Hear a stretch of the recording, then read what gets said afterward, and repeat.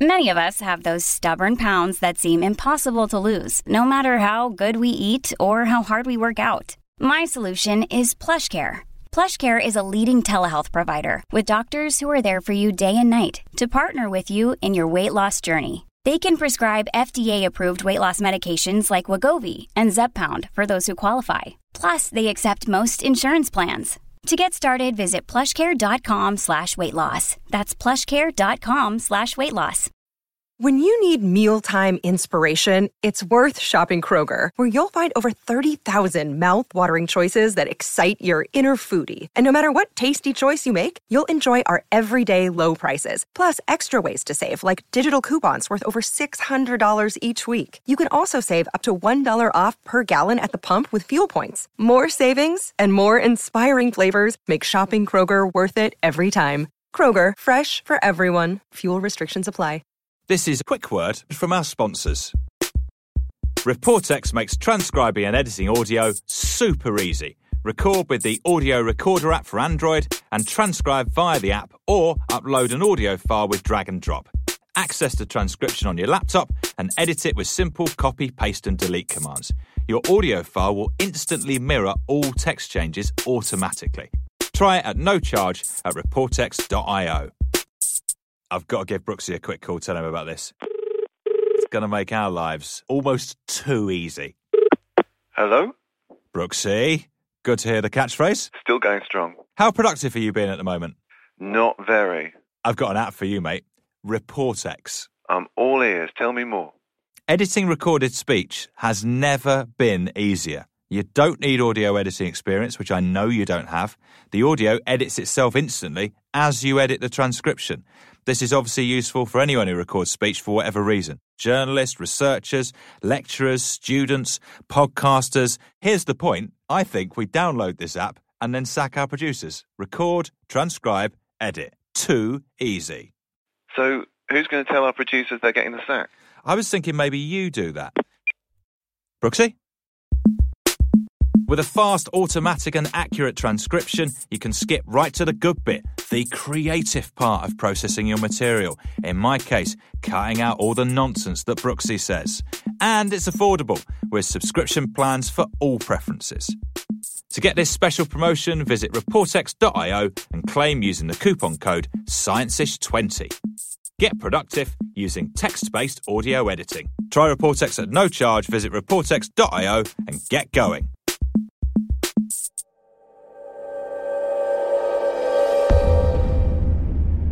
In 7 days, God created the world.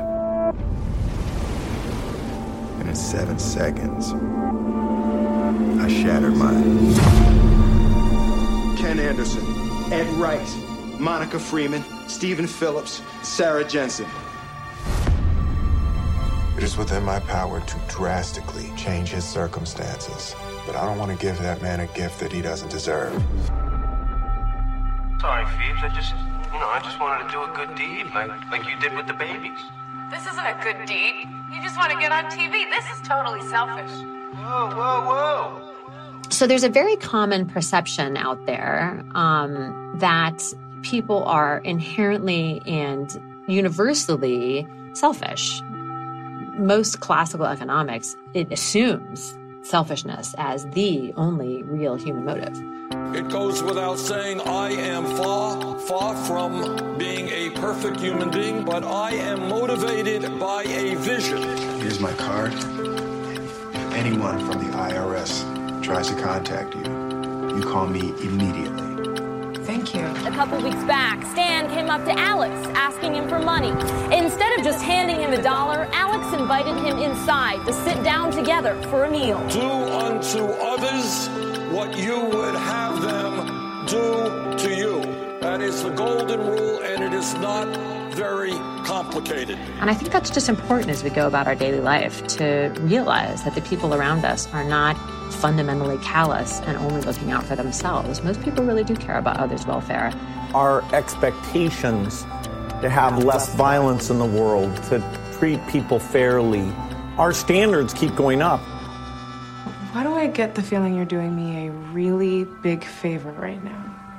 Because I get the feeling that you really deserve it.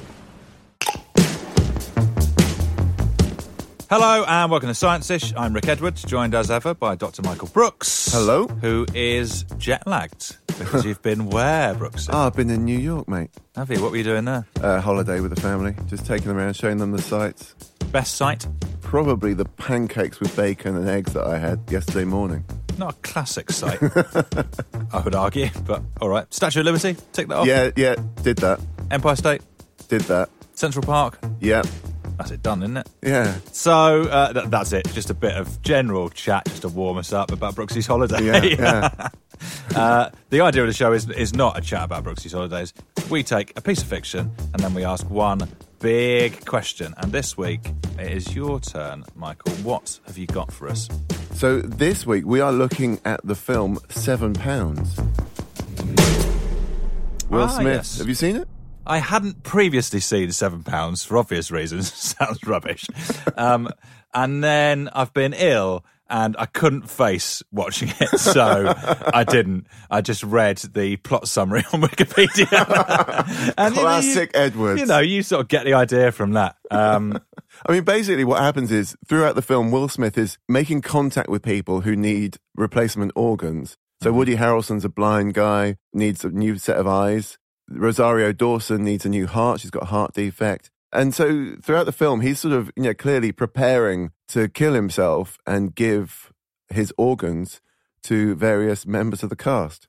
And then you sort of realise through flashbacks and everything else that he's doing this basically because he can't live any longer. He can't live with himself because he was in a car crash where his fiancée died. And then, spoiler, should we give spoilers or not? I'm never going to watch it, so I don't care. Okay, so, I mean, you find out right at the end that basically he caused the crash by looking at his phone while he was driving, and it's all his fault, and he killed several people, and he's basically trying to make up for the way that he's just shitted over loads of people's lives. So he's trying to atone for his sin. Exactly. Okay. Why is it called 7 Pounds? Because it's like 7 pounds of flesh, basically. Because he killed 7 people. Okay. I'm guessing that, actually. I have no idea. I spoke to the doctor again. He said, send over your files in the morning. Is this everything? Yeah. Any questions? Same one. Same answer, then. Stay focused. Do what you promised me. What, you think I'm... Do what you promised me. What's the question then? So the big question we're asking is, does altruism really exist? So just doing things out of the goodness of your heart for other people without benefiting yourself. Yeah, is there such a thing as really being a nice person, willing to just do stuff for people with no payback whatsoever? I like it. Who have we tracked down to eviscerate this question for us? So we've got Associate Professor of Psychology and Neuroscience at Georgetown University, Abigail Marsh, who's done a lot of work in this area. Really fascinating stuff. Finally tonight, a heartwarming reminder of the power of one good deed. It all started with a waitress helping 2 exhausted firefighters. So altruism is any behavior that is performed to benefit somebody other than the person performing it. So that could be anything from giving somebody else money or helping them get out of a tight spot or donating your blood or organs to them. It covers a range of behaviors. Just a few minutes from the end of his shift, pulled out his own credit card and said, "It's on me." The biggest debates in the sort of historical narrative have been about, A, whether it's possible for behavior to really be altruistic in the sense that it was motivated by a desire to help somebody else rather than by some ulterior selfish motive.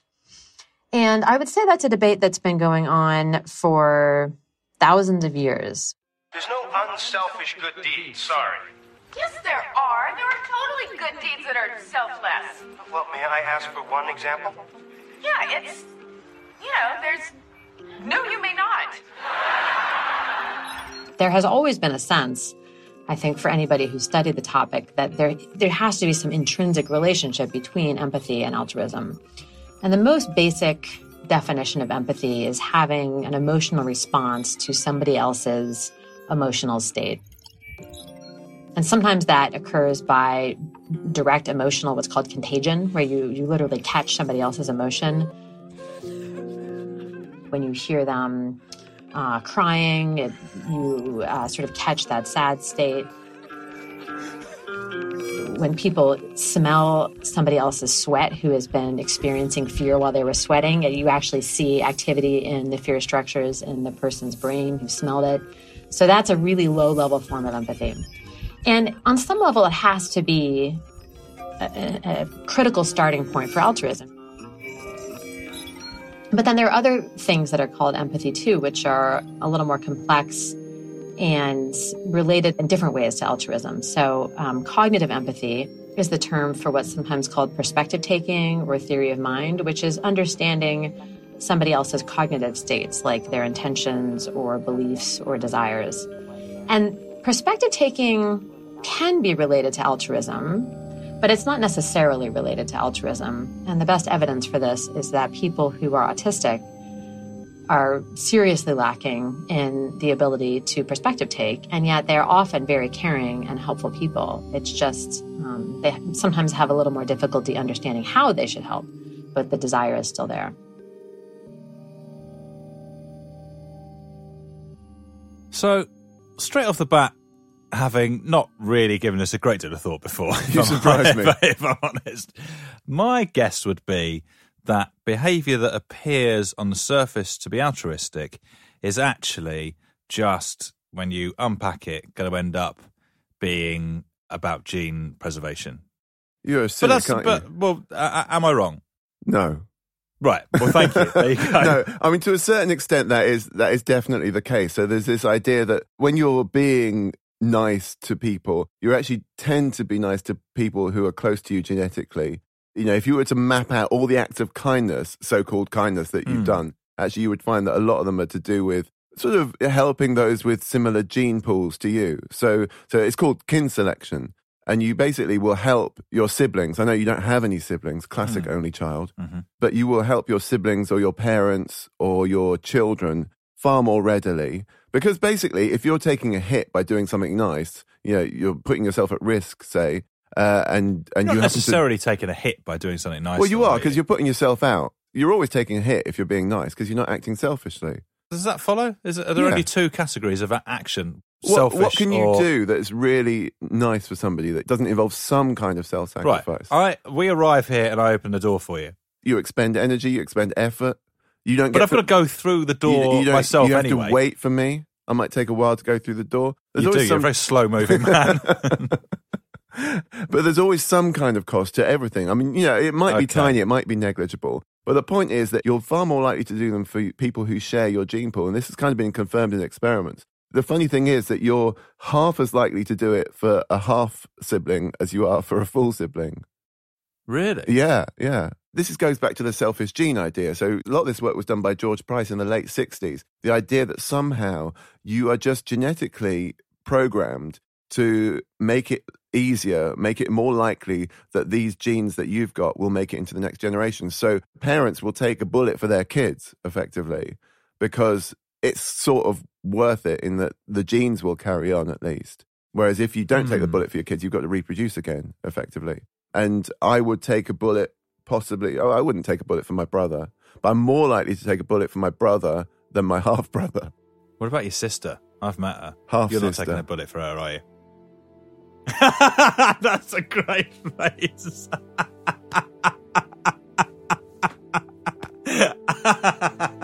I'm not taking a bullet for any of my family, to be honest. I need a favor. Whatever you need, just ask me. I need a name. Someone in the system, someone having a really hard time, that needs help, but maybe too proud to ask for a handout. What are you doing? I'm helping.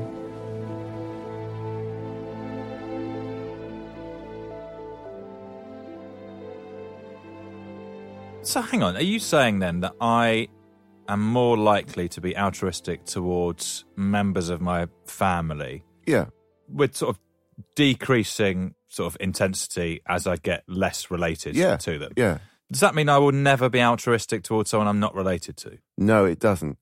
So you can be altruistic, and that's partly to do with being a human being, is that we grow up in a social environment where humans basically cooperate, and we've always done this. Because we're a social species, we have to be able to look after each other and do things together. But there's a kind of reward expectancy there. So if I look after you, then sometime in the future when I need something, you'll look after me. And we have this kind of social contract, effectively, where I will be nice to people around me, and I hope that they'll be nice to me. And, so we do things like pay into things like the national health system are a kind of good example of everyone paying in, not necessarily going to get the same benefit out, but we all realize that if we need it, we will have it there for us. So are we drawing a distinction then between that kind of social contract stuff where I'm doing something nice in the hope that I get something nice back at a later date, and altruism, which feels like a slightly pure So altruism feels like it's really pure, doesn't it? But actually, even with altruism,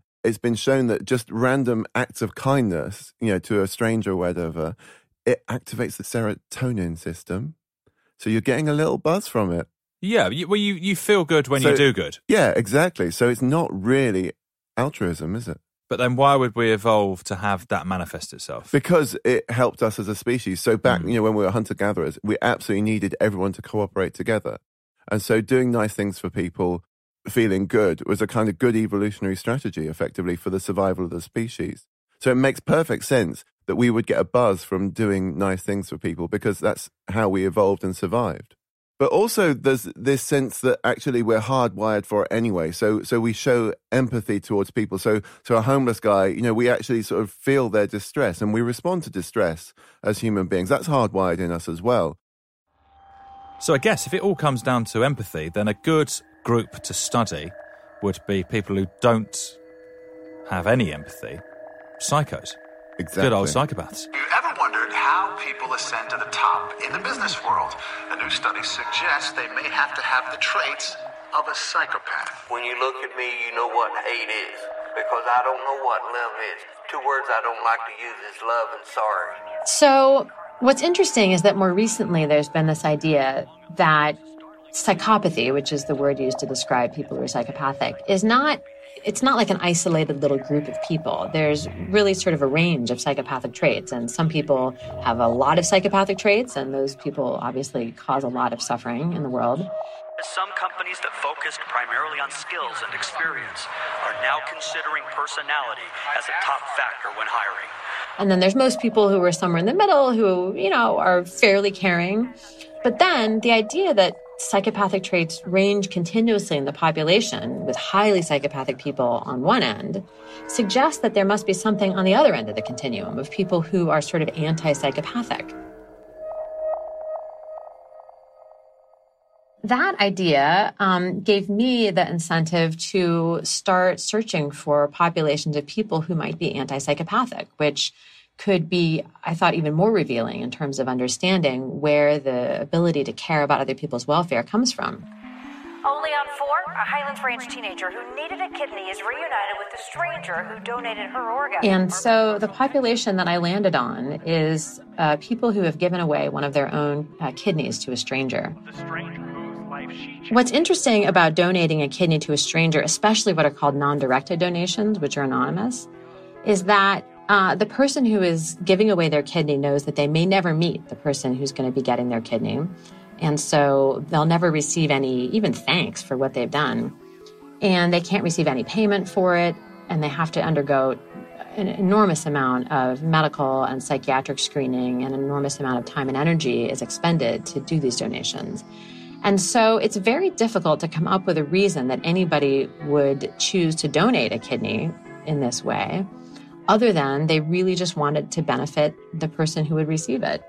Because pretty much any of the other standard explanations for altruism have been ruled out. It seems miraculous that my small sacrifice can impact somebody else, and not just Jillian, but her entire family, so much. So my students and I here at Georgetown conducted the first ever brain scanning research with extraordinarily altruistic people, specifically altruistic kidney donors, to try to answer this question of whether they look like they're at the opposite end of this sort of continuum of care from people who are psychopathic. And what we found is that, indeed, they do look a lot like an anti-psychopath in 3 respects. One, We found that whereas people who are psychopathic have amygdalas that are smaller than average, which may be why they have trouble empathizing with other people's fear in particular. People who are highly altruistic have amygdalas that are larger than average by about 8%. And their amygdalas are also more active, especially in response to the sight of somebody else's fear, which is consistent with an empathic response. Finally, they're better at recognizing other people's fear. So when they see a face that looks afraid, they're able to identify how that person is feeling, which again is the opposite of what we see in people who are psychopathic. And so that suggests that these particular features have some really strong intrinsic relationship to individual differences in caring and the capacity for altruism. I'm definitely not an anti-psychopath because there's no way I'm giving one of my kidneys to a stranger. I thought this through while I was watching the film. You wouldn't, would you? No. Categorically not. No. There is nothing it feels that would make like me do that. A very eccentric decision to me. I mean, the thing that really swung it for me is that what if the other one kidney packs fails? up? I know. It's like, can I get it back? I'm going to need, I'm so sorry. Yeah, no, there's no way I'm doing that. There are people who do. How many people are doing it? It's a few hundred, yeah. It's a few hundred every year or something? Yeah, it's not like a common thing, and it's seen as a crazy thing. So you didn't even used to be allowed to do it because it was classified as a mental illness. I think I might still classify it like that. Yeah. I think what's really interesting is I saw a thing in a report in the Washington Post about this woman called Angela Cuozzo. So she donated a kidney to somebody that she didn't know. But it also said, she was single with no children and going through a minor midlife crisis at the time. So, the Better clue... to buy a sports car, really. Yeah, I was going to say the clue is sort of like, and this is true of Will Smith in the film, it's like a way of giving a little bit of meaning to your own life when you're feeling like it doesn't have enough. This is a stretch too far for me. It's a stretch, and I think neither of us have a big amygdala. I think that's what we can say. I think I've got a very average-sized amygdala. Yeah, I mean, it's not small. I'm not a psycho. Whereas what's happening with these people who have an enlarged amygdala or a larger than normal amygdala, they're just incredibly, acutely sensitive to other people's fear and distress, and that makes them more likely to be incredibly altruistic. So you could classify it as a mental illness. There's a physiological reason. There's some eccentricity in your brain that has made you into this person. Does it make you a good person? I mean, that's a good question, isn't it? You are a good person in that, you're doing lovely things for people, but you're not really in control of it. Yeah, but we're not really in control of anything, are we? No, we're not. If you go down that route. No, exactly. So there's no such thing as a good person. Well, there is. You just don't have any control over it. But I'm saying that they're not good as such, are they? They're behaving. They're behaving in a good way. Yeah. How else are you going to measure it? It doesn't make them a good person just because they behave in a good way. Well, hang on. Yes, it does. What are you on about? I'm reclassifying it. How are you reclassifying it? I'm saying how are you judging whether someone is a good right person? Amygdala. Yeah, and then they're behaving in a way but, that they shouldn't take credit for that. Describe as good. You can't take credit for that. But that means you can't take credit for anything. No, you can't take credit for anything. Okay, fine. True. If you say you can't take credit for anything, then all right. Yeah. Does it mean that I can find organ donors quite easily just by scanning for big amygdalas, preying on people with big amygdalas, just going, I've got a feeling that you will give up a lung. I am after a heart.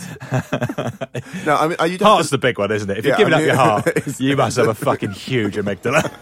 So I heard you raised enough money to give a couple of the kids partial scholarships to college. It's no big deal.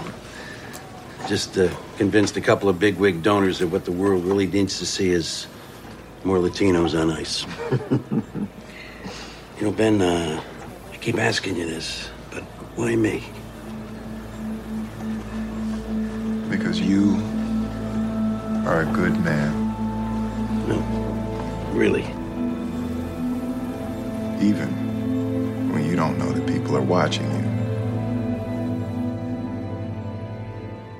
Is there something going on here where altruistic decisions are kind of happening almost at a subconscious level then?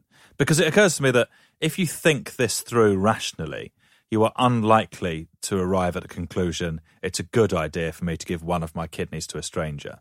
Whereas if you just sort of, like someone says, feel it. Are you going to, do you know what I mean though? Yeah, are you going to give up a kidney? You just go, yeah. So there's been and then just go for it. Yeah, there's been experiments done on this where people's altruism was sort of tested, and then it was retested after they did transcranial magnetic stimulation to disrupt the thinking bit of the brain, effectively, the one that does rational thought. Yeah. And when you disrupt that, then people will give more. But if you can have a bit of rational thinking, then you reduce the level of altruism. So what implications does this have for how we think about human nature then? Well, that's something that we asked Professor Marsh. Oh, good. Foul ball for her? Oh. Whoa. Wait, what was that adult lady doing to that little gal? She took the ball. Juan Miranda tried to give it to the little gal.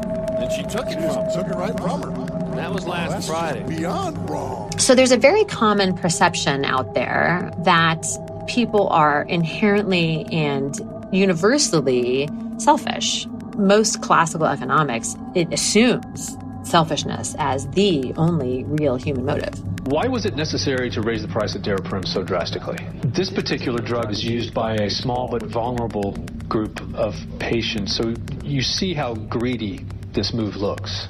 Yeah, I could see how it looks greedy, but I think there's a lot of altruistic properties to it. Altruistic? Absolutely. But when you actually study animals, human animals included, you can see a whole range of different kinds of motivations. And one of the things that sets mammals, of course humans are mammals, apart is that somewhere along the way in evolutionary time, we had to develop the capacity to care for beings other than ourselves because, of course, the hallmark of mammals is having offspring who need a lot of care. 200 million years ago or so, the mammalian brain developed the capacity to care for the welfare of another individual and to provide it with lots and lots of care until it could grow to adulthood, which is sort of the original form of altruism. But one of the things that's really unusual about humans as a species, not unique, but relatively unusual, is that humans develop this even more impressive capacity for what's called alloparenting, which means that human parents don't just care about their own offspring, they care about offspring generally. And this is a tendency that we share with other social mammals, including some primates and lions, for example, wolves, all of which are pretty willing to care for any babies that cross their path. It doesn't have to be their own baby. They're just like, if it's a baby and it needs help, I'll take care of it. Good enough. And so it seems to be the case that humans have now developed the capacity to care fairly broadly for anything that is vulnerable and distressed, like, for example, somebody who's afraid, somebody who's suffering because they're very sick. Hoping to save up for college, 18-year-old Ebony Williams was working that busy Saturday morning when she met Adrian. And that triggers activity in these ancient parental care structures that motivate the desire to help even sometimes distant strangers. Having trouble cutting up his meat, the 78-year-old asked for help. My hands are not up to par. If I want to cut my meat, I got to look like I'm starving it. Of course she said yes, but what the two didn't know... And so clearly as a species, we genuinely have the capacity to care for people who are vulnerable and suffering. And I think that's just important as we go about our daily life to realize that the people around us are not fundamentally callous and only looking out for themselves. Most people really do care about others' welfare. And we shouldn't be too surprised when a small subset of the population does terrible things, because a very small fraction of people are just jerks, to put it colloquially. And that's not going to change. That's just sort of part of what it means to be human is variety. And that's okay, and that doesn't say anything about the rest of the population. In fact, it's a good reminder that most people are, in fact, not like that. So Professor Abigail is saying that the origin of altruism is something that's been is effectively buried in our evolutionary past. Yeah, it's all this hardwiring. It's chemicals that get released in the brain. It's an amazing thing to think that, you can go through your whole life not really caring for another human being, then you become a parent, and actually there's all kinds of things released in you that basically make you need to care for this other thing. Amazing experiments with rats. These are just fantastic. So a female rat, and I'm not saying that humans and rats are necessarily that close in this respect, but it's kind of interesting. A female rat who's never had any babies, you leave them with some other rat's babies and they will ignore them at best. and eat them. Eat them at worst. Mm-hmm. Yeah. And then they basically are trying to avoid them as much as possible. But once they kind of get to maturity where they're ready to bear young, it kind of completely changes, and they just become obsessed with getting near rat babies, even if they're not their own babies, and they will stay near maternal them. towards yeah, any. They're maternal towards any rat babies that are around, to the point where actually they've done these studies. They train them to press a bar to get a reward, and if the reward is being around another rat baby, then they'll do that. They'll keep pressing the bar, and actually they prefer that to cocaine. So you've got like a choice of 2 bars. One's giving you a shot of coke, and the other one's like access to somebody else's rat pups. Hang on, and they're rats choosing like the rat coke? pups. Yeah. Well, Does everything like coke? Everything likes coke, yeah. Even ants like coke. Really? Yeah. Why? Well, it must trigger something in the brain, I guess. It's a dopamine release. But not as good as hanging out with a rat baby. Not as good as hanging out with a rat baby. I mean, obviously there'll be kin selection in there as well, presumably. Like you want to hang out even more with close Your kin own babies. young. I'm trying to think about... I was very disappointed when my Uncle Michael, who is my blood relative, split up with my Auntie Tina. I was quite sad. I mean, obviously, but I've never seen Auntie Tina again. And actually, I don't really care. Auntie Tina, if you're listening, get in touch with the show. Not a blood relative. Not a blood relative. That's my new mantra. Yeah. George Price, who did the whole kin selection theory, got really depressed by his whole discovery and started just doing like random acts of kindness and like helping drunks and stuff like that. Oh, really? Who then, he took them in off the street and then they started stealing from him. That's like a sort of modern fable. There's a horrible lesson in there. When you sign your name on the dotted line of the contract, you'll own my house outright. I only ask that you never mention how you got the house or try to contact me for any reason.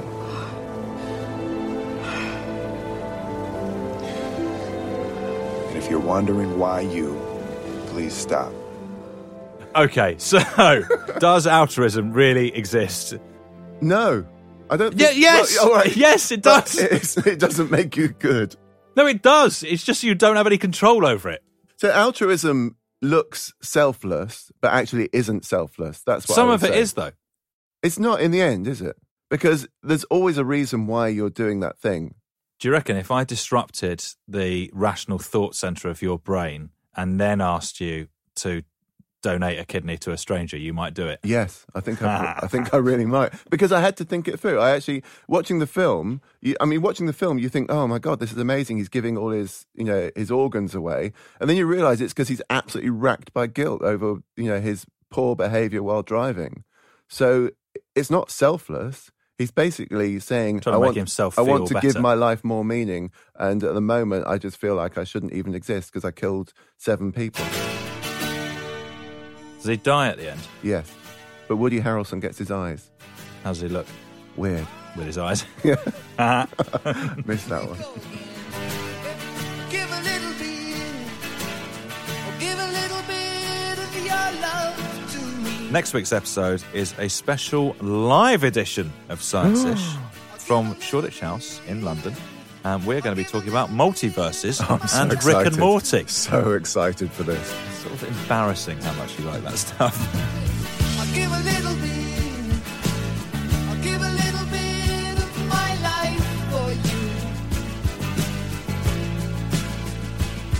you. Science-ish is a Radio Wolfgang production presented by me, Rick Edwards, and Dr. Michael Brooks. The producers were Cormac McAuliffe and Elle Scott.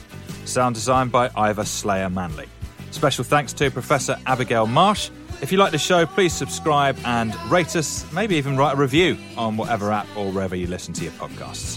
Follow us on Twitter at science_ish or check out our website, scienceish.org.